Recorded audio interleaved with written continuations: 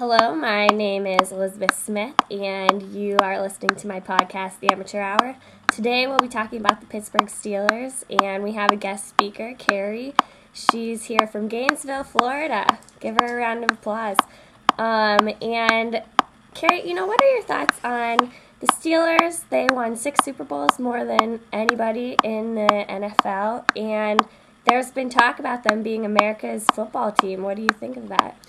I'm really glad that you brought that up because that's something that I feel really strongly about. Having just moved down to Gainesville, I've lived in Pittsburgh my entire life, and moving outside of Pittsburgh, I went to a website called SteelerNation.com to find some bars where I could just sit and watch my favorite football team, and was just really surprised by the overwhelming number of bars that people had posted on the website, and really found a great environment, a great community of people that have not lived in Pittsburgh for a really, really long time, some of them having never lived there, but had family, grew up Steeler fans, and I think they really are America's team because I'm sitting there thousands of miles away from Pittsburgh enjoying the game as much as I ever have in Pittsburgh. Yeah, and it's funny you said that because in Arizona there is a Steelers bar dedicated solely to the Steelers that's sold out for every single game. Yeah, I think that the more people you talk to who are Steelers fans, the more stories like that you start to hear.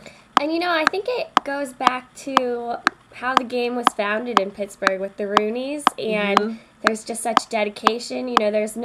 There are no cheerleaders. They don't sell out. And it's just all about hard football. It's a 60-minute game. Right. And I think that's what Mike Tomlin said right after the game. He said it's not pretty, but that's Steeler football, 60 minutes.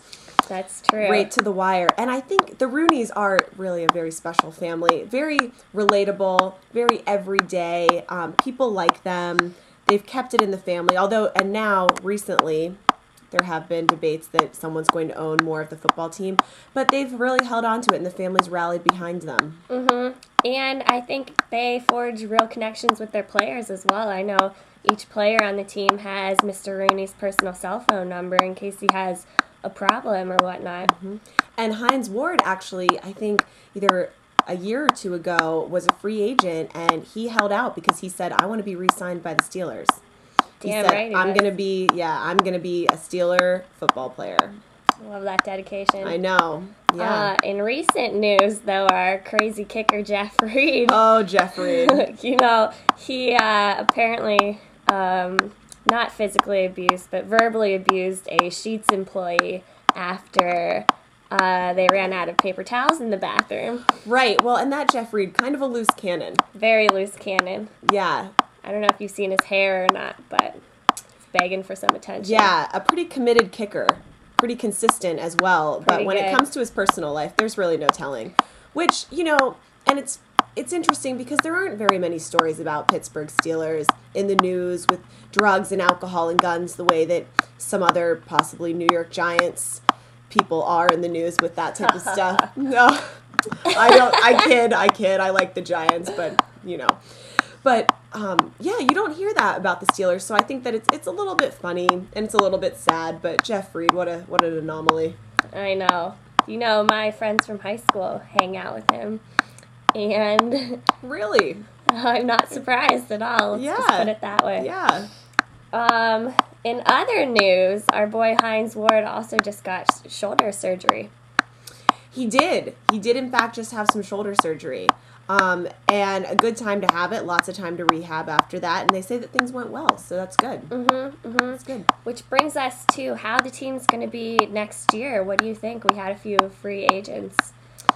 Yeah, well, I'm really hoping that after this, people just rally around. I think it'll really help us in the draft. Our offensive line has been the talk from the very beginning of the season with all of these amazing teams. We had a really tough schedule this year, and the offensive line, Ben Roethlisberger is down on the ground quite a bit, and people like to talk about how the offensive line is not holding up their end of the bargain. But I think they were doing great, and I think we just need. But they're aging a little bit. A little bit. Hines is getting up there. Hines is getting up there. Oh, but I'm talking about the offensive line right in front, like Ferrier and whatnot. That line. Right, that line. And I think that if we just, get 1 or 2 guys in the draft there, I think that's going to be really good. And yeah, our wide receivers are a little bit getting a little bit older, but Nate Washington, throw it to him more. We didn't really see him as much in the postseason as I would have liked to. Then we have Parker, Moore. There are lots of, and Miller, Heath Miller. One of my favorites. He is. So you think next year they'll still come out a pretty strong football team? I really do. I really think that definitely playoffs. But there are some other really good teams out there, so we'll have to see. True. Yeah, well, with Tom Brady coming back for the Patriots, and Mike Castle did a pretty good job, or I don't know what his first name is, but Castle, their quarterback, did a pretty good job. Mike sounds right. Yeah, let's go with Mike. Did a pretty good job, but I mean, he's no Tom Brady, and I think when Brady gets back in there, New England's going to be a good contending team. The Ravens have a lot of free agents, so we'll have to see how that goes, because pretty good team I'm as pretty well. happy about that. Suggs is a free agent, so let's get him off the Ravens. Yeah, Ray Lewis. Yeah. Yeah. Not such a fan. Yeah, not a fan at all. And we'll just have to see. I mean, the Cardinals, looks like their quarterback, is thinking about retiring after this. Really? So that's what he said, I believe, in a post-game interview. I mean, he's older. Yeah, he's that's older. true. And so, made it to the last game. You didn't win, but you almost did. But, can only be one team that wins. Which was the Sixburg Steelers. The Sixburg Steelers. Pretty exciting. Very proud.